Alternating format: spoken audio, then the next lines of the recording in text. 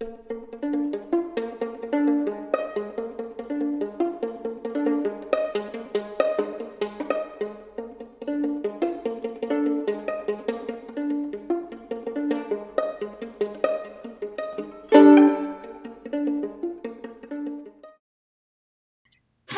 true crime friends. Welcome back to another episode of True Crime in Academia. I am your host, Mary DePippi. First of all, I hope you are all having a wonderful week so far. If not, that really sucks, and I hope it gets better for you. I have a super special episode for you today. With me today, I have a very special guest. I have the author of 18 Tiny Deaths, the untold story of the woman who invented modern forensics. With me, Bruce Goldfarb. Bruce, thank you so much for being with me today. Thanks for having me. It's a real pleasure to be here. Now, as someone who's always been interested in true crime, obviously forensic science is a huge part of true crime. And sometimes we don't always think about how forensic science, forensic medicine has even progressed. And reading 18 Tiny Deaths, I just was in complete shock that, a woman who came from a very wealthy family was the person who basically pushed for these changes and basically made modern forensic what it is today. But before we get into her, I kind of want to talk about you a little bit. Uh-oh. What was your journey as a writer like, or how did you become a writer? Oh, that was a weird meandering path. But I started out. My first career was as a EMT. I was trained as an EMT, and I went on to be a paramedic, and I was briefly a firefighter, and went to nursing. I went to nursing school, but didn't graduate. I didn't want to be a nurse, and came to Baltimore to finish my undergraduate degree. But during this time, I've been sort of fooling around with writing and just with the local community papers and those sorts of things, and discovered that I could actually make money at it, and had some good luck with a few pieces, and did a segment on All Things Considered, and did a piece for the Washington Post, and I just, well, yeah, this was great. And I found that I was able to merge these two things. I started out mostly writing about medicine and science and these sorts of things because they were familiar to me and interested me. And it was a way of writing about medicine, was a way of combining those skills and those interests. Wow, that's really incredible. That especially like the EMT and everything. That's really cool. And now I think your book mentions that you are I don't, correct me if I'm wrong, but you're currently the assistant to the chief medical examiner. Is that still? Yes, I'm the executive assistant to the chief medical examiner for the state of Maryland. Wow. What is that like? That just sounds so intense. It's very interesting. It's a real privilege. We're a statewide agency and quite well known in the field, and very busy. And there's, I have the sort of miscellaneous duties as assigned. As the chief, I represent him internally and externally. I'm the public information officer. I keep track of the subpoenas that the office gets. I do sort of customer service when things get escalated, their problems, and they're going towards the chief. And then they go through me, and I try and resolve things and whatever really, stuff that comes up. I mean, that just sounds like a dream for me. Like, I feel like I would want to be up in all of that, but that's awesome. It is absolutely the job of a lifetime. It is an amazing privilege. Every day is, there's so many things that it just amazing experiences. I mean, incredible. Now, how exactly did you become familiar with Frances Glessner Lee? Well, as a writer and as a medical writer, and I heard about them a long time ago, and it was 1992 or 93 or thereabouts, and one of the publications I wrote for often was the weekly newspaper of the American Medical Association called American Medical News. and they paid very, very well. I'm talking about what it was, $1,200 or $1,500. It was a lot at the time for feature stories about doctors with interesting hobbies. So I wrote about a gang of a motorcycle gang of doctors, and I wrote about a doctor who studied ancient Egyptian manuscripts. And I heard about these dioramas that were at the medical examiner's office that had a medical foundation, and they're used for training in forensic medicine. And fortunately, it had enough of a medical angle to it that they went for it. And I knew the chief medical examiner at the time, Dr. John Smilek, and he was very nice and spent some time with me and let me borrow some images. And that was that. And it was just like this one-off. I just did the piece and be done with it. But I kept returning, and people would want me to arrange a visit to the medical examiner's office. And I was one of these people, like I respond to, who show up and say, can we see the dioramas? And I visited, many, many times, and they knew me there by face. They knew who I was. And so, I knew about the office. I knew some people there, but it wasn't until, just 10 years ago in 2012, I arranged a visit for a group of editors. I was working for a network of hyperlocal news websites called Patch, owned by Huffington Post, America Online. And the state of Maryland had this brand new state-of-the-art forensic medical center, this unbelievable facility, huge and just gleaming. And I knew a guy who's the director of IT, and he arranged a visit, a tour for us, for a group of editors. And while we're on the tour, they mentioned we got this new position for the assistant to the chief. We're looking, an ideal candidate would be somebody who's maybe an EMT, who's got some journalism background and comfortable with lawyers and cops and dealing with the public. And I mean, it's me, there's not a lot of people with that sort of combination of skills. Yeah, I mean, I'd say so. I mean, it sounds almost like it was literally tailored for you. I mean, it definitely seems one of those situations of fate, if you will. And the nutshells never came up in any of it. Had nothing to do with anything. It was just because I was the new guy and the low man on the pecking order. It fell on me to take care of him and change the light bulbs. And I was the only one who who was willing to, let people visit them, and filmmakers and photographers and those sorts of things. So it just sort of, fell to me. So you had the power. You were like the gatekeeper of who couldn't see the exhibit, basically. Yes. Right? Yes. Wow. That's really cool. What can I say? I won't argue with you. Yes, it's very cool. Back to Lee. Yes. Based off what you've learned about her, what was that research process though like? How did you come back to her after writing the article about her? Well, it was through the job, and having the keys to the cabinet, I got to learn a lot more about the dioramas and inspect them very closely. One of the things I noticed was that they were at the time, they were approaching 75, 80-year-old artifacts, and they were showing signs of age. Things were cracking and deteriorating. And I knew that some of them had asbestos, and that was a concern. But I got to meet Frances Glessner Lee's family, because we do have this homicide seminar.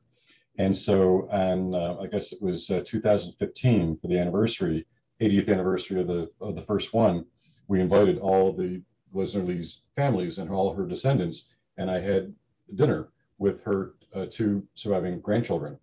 And it was just, her family is just all amazing. They're all accomplished and just wonderful people.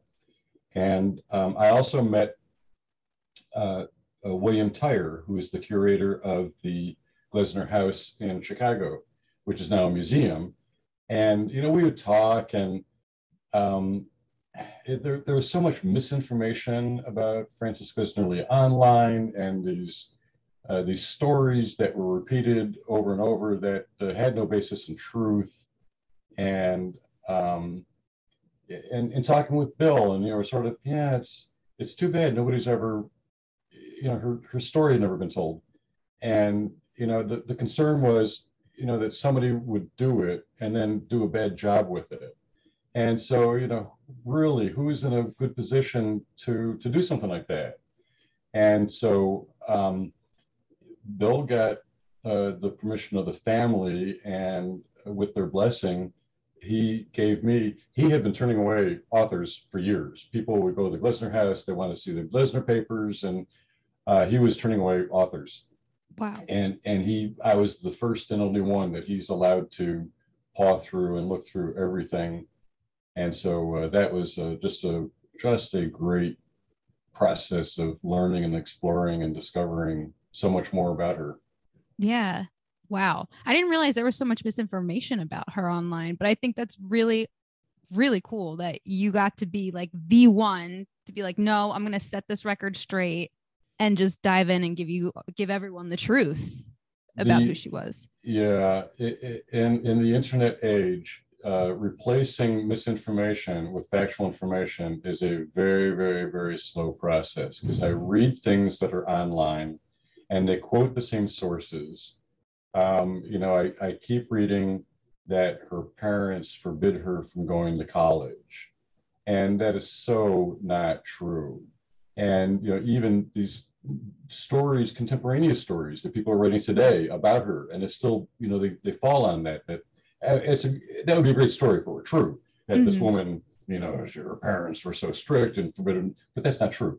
They were very, very supportive, and the fact is that the only thing she wanted to do was to go to Harvard Medical School, and Harvard didn't admit women until 1945. So it was totally out of their hands. She could have done anything she wanted to. But in any event, what are you going to do? Yeah, exactly. Now, from what you've learned about her, how would you describe her as a person? If someone asked you, what would you say? She is a force of nature. She is, I would say, very demanding, a perfectionist, difficult, obsessive, brilliant. She had such a background in the arts and culture, languages. She was fluent in German and French, Italian. She was just a voracious reader. Just brilliant and creative. And what other adjectives would you like? Whatever you can give me. I determined is definitely one of them. Reading. I mean, for sure. Yeah. And almost to the point of maybe stubborn, I would say. Oh, definitely headstrong. Yeah, definitely stubborn. I mean, she fought for years for the system of death investigation, and never, in spite of all the setbacks and all the frustrations and all the health issues and encroaching age, she never, ever, ever gave up that fight. And I have to say, that's one thing that I really liked about how you laid out your book about her, was that it felt like we had all of this rush of, this is what she's doing, this is the amazing work she's doing, and then you get to a point where it's like, okay, this is all the great stuff she did, but this was also the hardship that she had to then endure.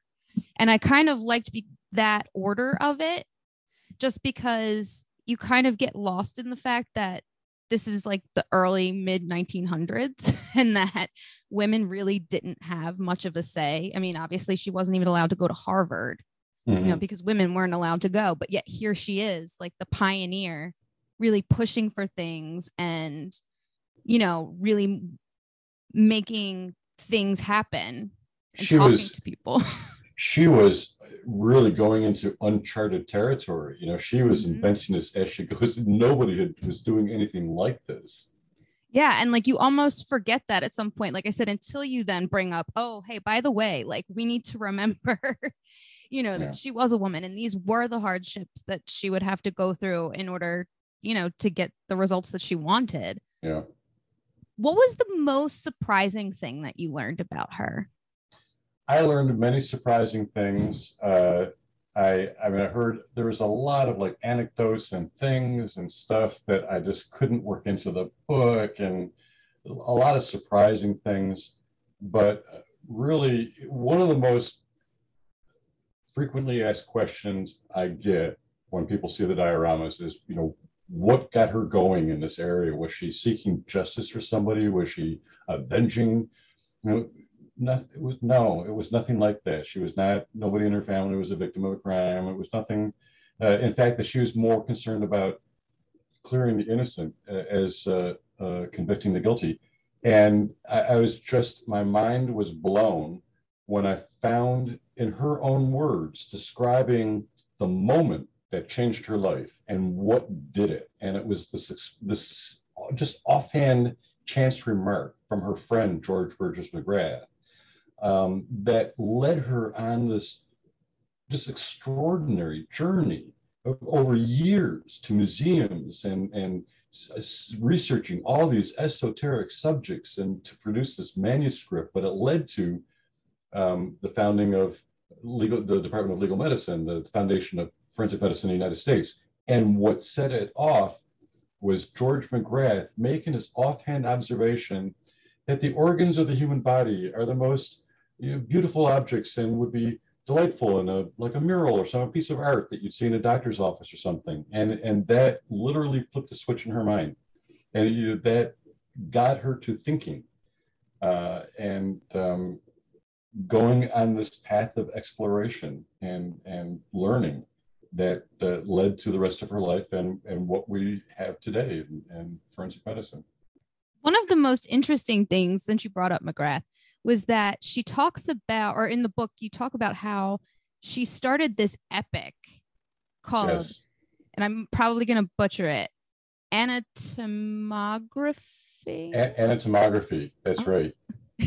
Yeah, I'm trying. This is all from memory now. It's been, but yes, when I was going through the papers in the Glesner house, and these have been cataloged and everything. And Bill Tyre let me, his office is up in the attic and all the papers and everything are up in there. And so he let me work at a table there. And he was over at the other side of the room sitting at his desk. And there was a bundle, it looked like a ream of paper that was wrapped up in brown paper and then tied with the twine. And I looked very carefully at the knot. It had never been untied. This was all original. And I said to him, what's this? He says, I don't know. I don't know. So I open it up and it's a manuscript, this book that she has written. And it's, hundreds of pages. And she's written this epic poem, in quatrains about the human body, and each quatrain describing a tissue or a bone. And there's passages in Latin. And all these quotations from Shakespeare, and oh my God, this whole manuscript that she wrote for George McGrath to sort of encapsulate his point about the beauty of the beauty of humans and the human body, and it was just the most extraordinary thing. And I'm going back. I didn't copy all of it when I was there. We are going back in March for Frances Glessner Lee's birthday. And I think that's one of my list of things to do is to copy the entire manuscript. Wow. And do you think that the family would want that published? I mean, I'm assuming it would have to be up to them, I'm guessing. That's really ambiguous. It's not entirely clear. I don't know if publishing it would be a goal. It probably would be a process of approaching the errors and all that. And as I recall, now what she had intended for this to be bound and given to McGrath. I don't believe that she did, because there is no bound volume that was in the McGrath library that was later in the Harvard County Library. So I think that was her plan.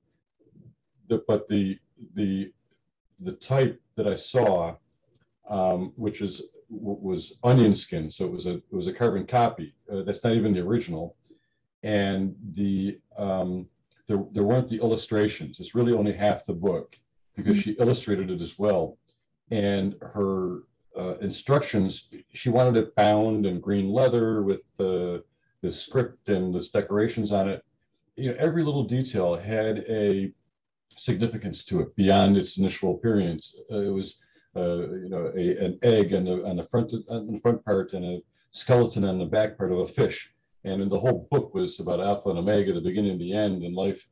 For the binding, the instructions were handwritten, 13 pages long, just discussing how the binding is supposed to be and the color and all, just unbelievable. But anyways, that was pretty cool. Yeah, I mean, that was the one thing. I found your book because of a book club that I lead. It's a true crime book club.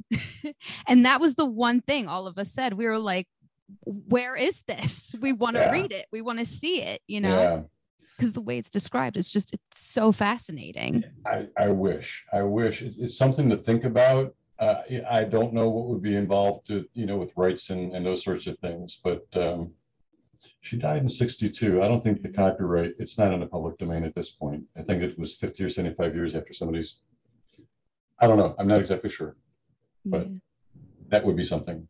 Yeah. Now, of all of the dioramas that she made, I know only, is it 18 of them that are left?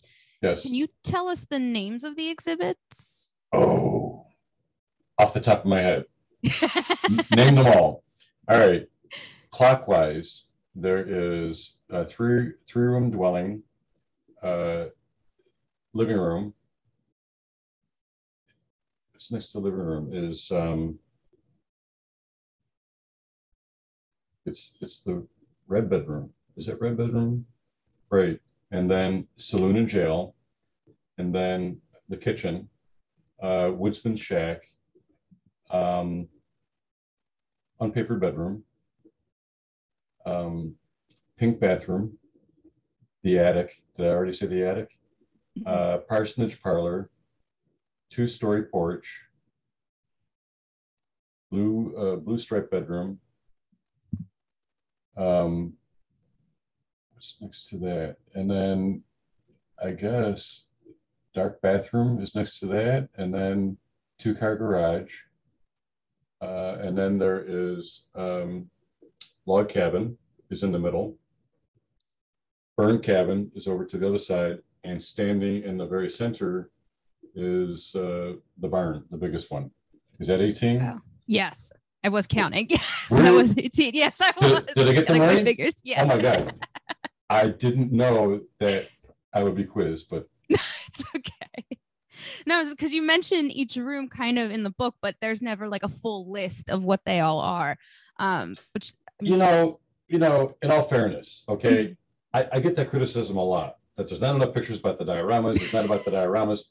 There actually is a lovely book called The Nutshell Studies of Unexplained Death that has pictures of all the dioramas, and it lists all the dioramas.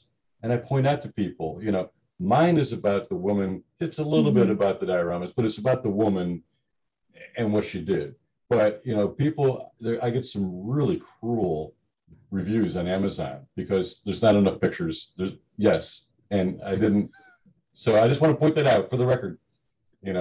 Mine's a biography, beautiful, beautiful pictures in Corinne Botz's book, The Nutshell Studies of Unexplained Death. But anyways.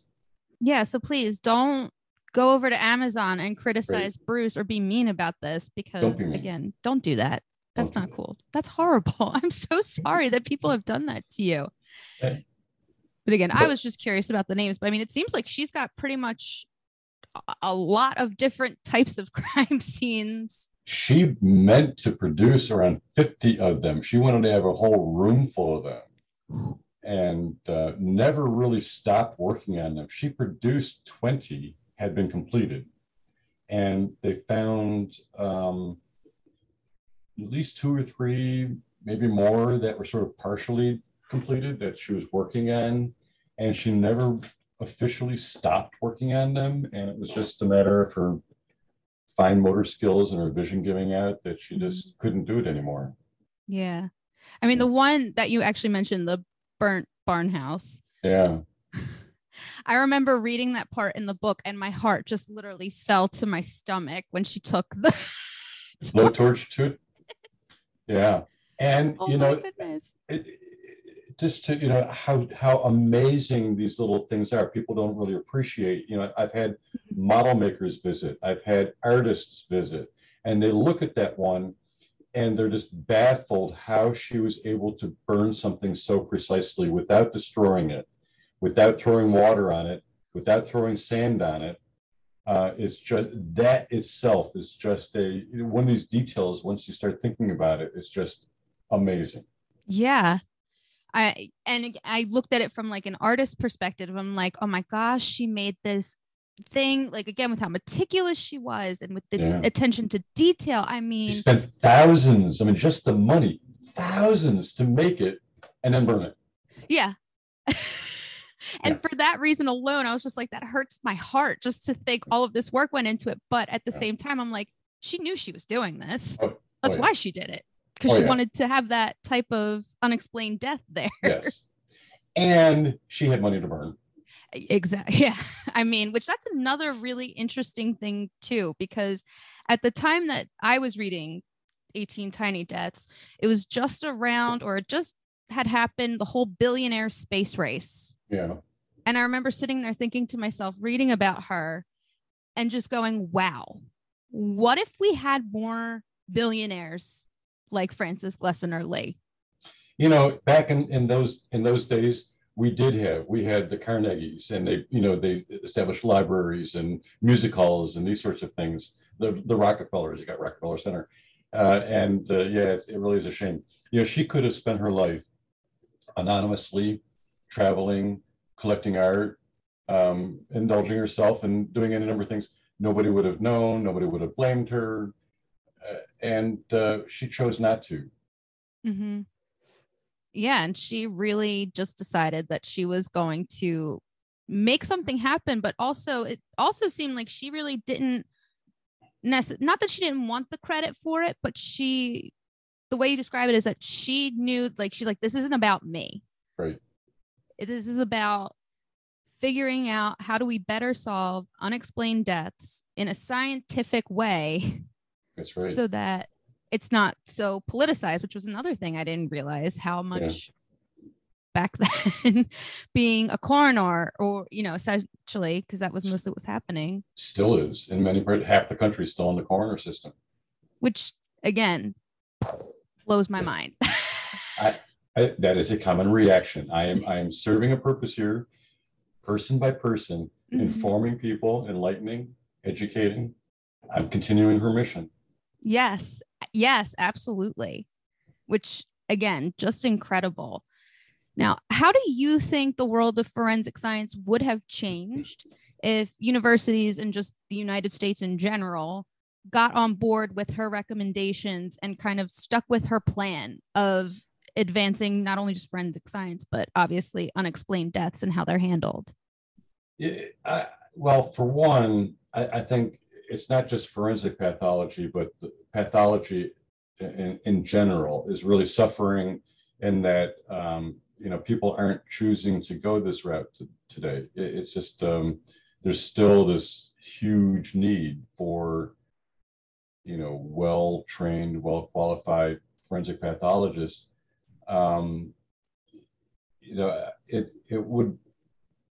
She had hoped, her vision was to have a coast-to-coast medical examiner system from coast to coast. In some parts of the country, it is politicized because, the coroner is a local official, and local officials are reluctant to give up power. And so, it's just a very, very daunting, the whole thing is like, it's a very, very, very painfully slow process. And, there hasn't been much progress since she exited the stage. Since the 1960s, there really has been very, very, very little since her passing. Yeah, which is crazy because, we have shows like CSI, like all of these forensic science-based, and even most Law and Order SVU or most Law and Order shows, they have a medical examiner. Yep. people think that, oh, this is standard procedure, That's but right. in reading your book, I realized, no, that's not at all the case. People, it was like one of the first things you said, talking about the CSI, people assume that there is, anytime there's a death, that there's going to be this team of well-trained professionals and scientists who come with alternative light sources and fingerprinting, and that they believe that happens all the time, which it doesn't. And they believe it's always been that way, which is not true. It's a fairly recent development, and that for a long time, it was not like that at all. But still, to this day, half the country, only half the country is served by, medical examiners, and the rest are coroners that are largely elected politicians, and with, not necessarily any medical background or training or anything like that. And I think it's kind of, again, just funny that these crime shows kind of give us this comforting myth of like, oh, this is how we would want things to be handled. Well, it's fiction. That's TV shows. Things get wrapped up in 45 minutes. For one thing, the autopsy rooms are always shadowy. I can't stand watching these shows. Yeah, you watch one of the CSI and they show the autopsy room. Everything's in shadows. They have this gorgeous facility and they didn't put in light bulbs. I never understood that. And then the medical examiner is a woman wearing high heels who does the autopsy. Am I right or not? Yes, does the autopsy, gets the answer, and then goes to find somebody, the suspect, to interrogate. Mm-hmm. Right? It doesn't get more fictional than that. Yeah. And I just think it's a shame that a lot of people, like I said, I think they think that this is how crimes are being solved. And I think it just puts them in a false state of like comfort, of thinking, oh yeah, if something were to happen to me, it'll be fine. They'll figure it out. I mean, they still might, but that stereotype is still preferable to the stereotype of the medical examiner who is an alcoholic, disheveled alcoholic with the cigarette dangling from his lips, shabby clothing, and Mm-hmm. So what are you going to do? It's one end of the spectrum or the other. And to be fair, though, technically McGrath was a very functional alcoholic, but also a very good medical examiner. Maybe that's where it came from. The archetype alcoholic medical examiner. But he was a snappy dresser. Now, he was never disheveled. Which that's good. But it also seemed like he was someone who was very articulate with how he explained the more scientific parts to a jury. He was, yes. And he also, like Francis, was steeped in, he had a musical background, and he was a very, very cultured person, and musical and arts and sports. He was quite a guy.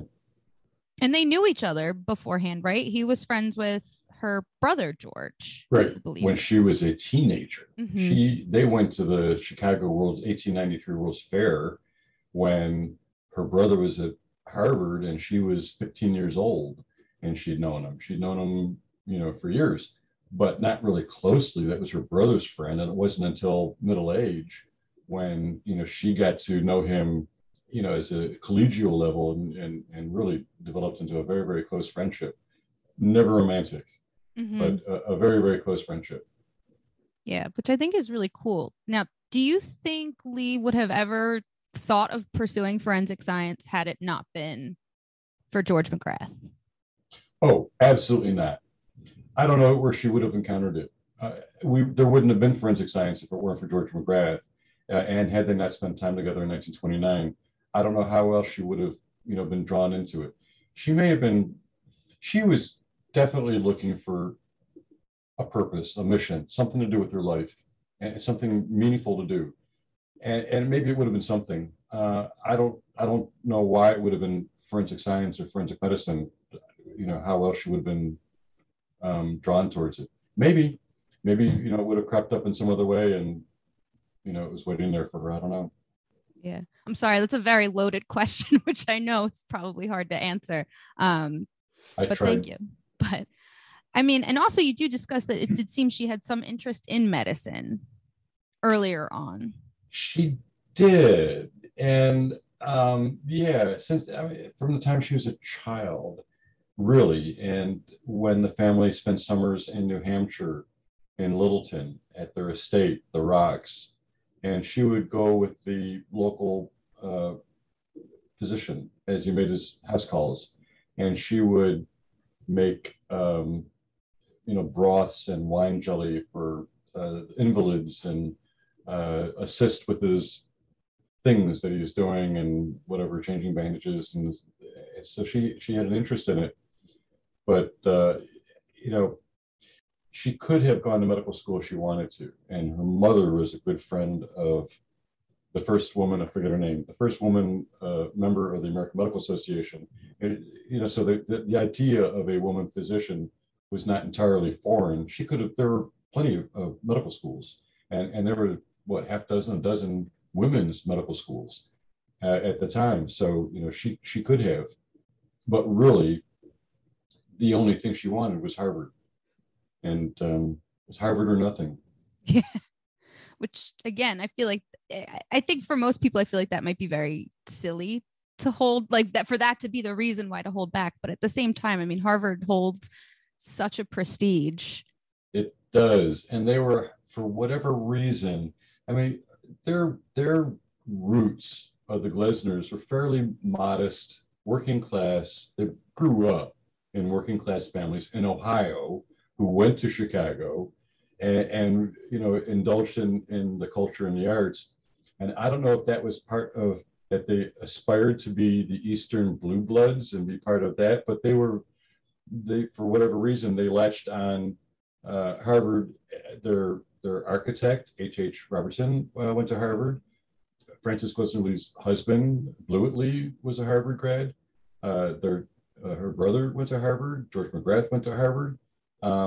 Everybody important around them went to Harvard. They're a Harvard family, and they supported it financially and were their friends with the university president. And I don't know why, but it was important to them, probably because of the prestige and the elitism, and wanted to have that aura of on them.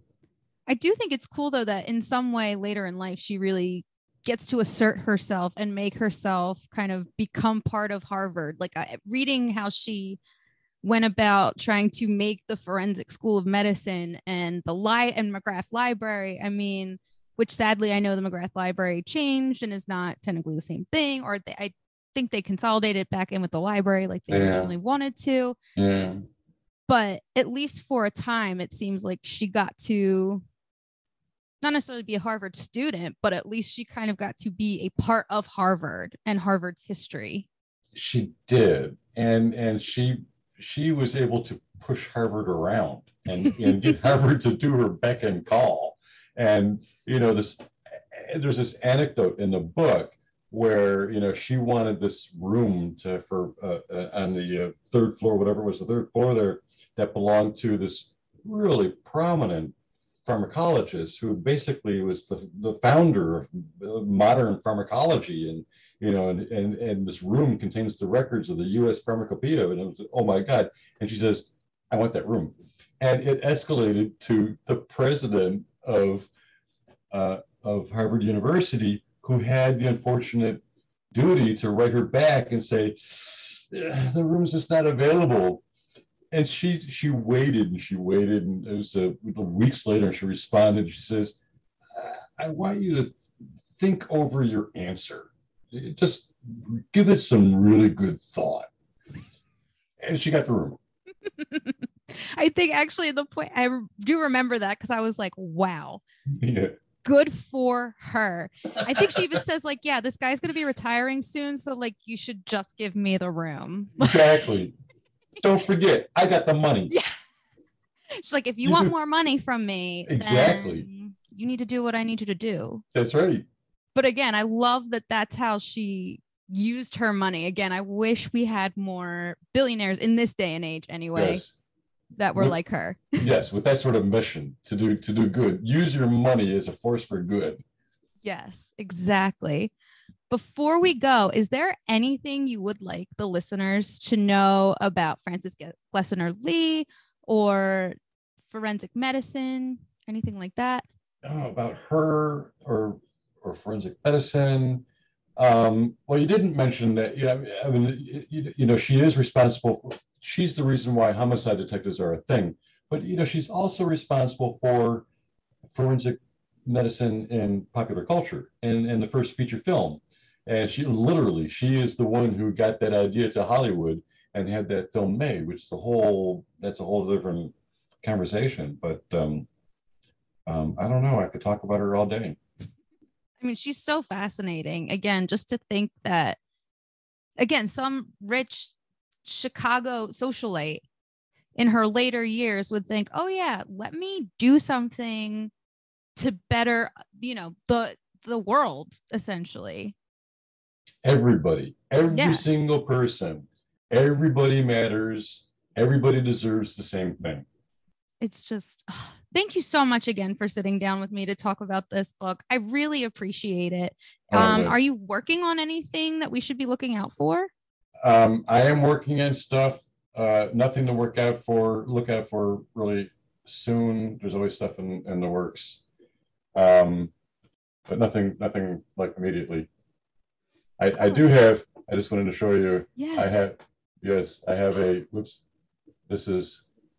actually words on the pages. You can read it. There's words in there. It's the same size as the nutshells. Oh my God. I was just going to say that looks like it's to scale for the nutshell. Oh my gosh. Yep. That's incredible. That is so cool. Again, thank you so much for being with me today. I really appreciate it. Thanks for having me. Everybody, if you have not checked out 18 Tiny Deaths already, please do. It is such a captivating book. Honestly, the way it's written, I just couldn't stop turning pages. I thought I flipped like maybe 2, and then I would look at the page number and it was like 10. So you will absolutely enjoy reading this book. When you need mealtime inspiration, it's worth shopping Kroger, where you'll find over 30,000 mouth-watering choices that excite your inner foodie. And no matter what tasty choice you make, you'll enjoy our everyday low prices, plus extra ways to save, like digital coupons worth over $600 each week. You can also save up to $1 off per gallon at the pump with fuel points. More savings and more inspiring flavors make shopping Kroger worth it every time. Kroger, fresh for everyone. Fuel restrictions apply. Hey, true crime friends. You've heard me talk about my amazing friend Mandy before. She makes the best crochet, pre-cut, and custom home decor for reasonable prices. If you're looking for a one-of-a-kind gift or some new decor to add some new life into your home, look no further. Mandy has got you. I have quite a few items from her, ranging from a crocheted headband to Halloween decor items to my amazing and adorable Coraline ornament. If you guys haven't noticed, I'm like obsessed with Coraline, and I just love how Mandy makes it. She's also made me a Coraline doll that sits next to all of my true crime books. To order, just slide in her DMs on Facebook and Instagram at Mandy Made It. That's MANDEE.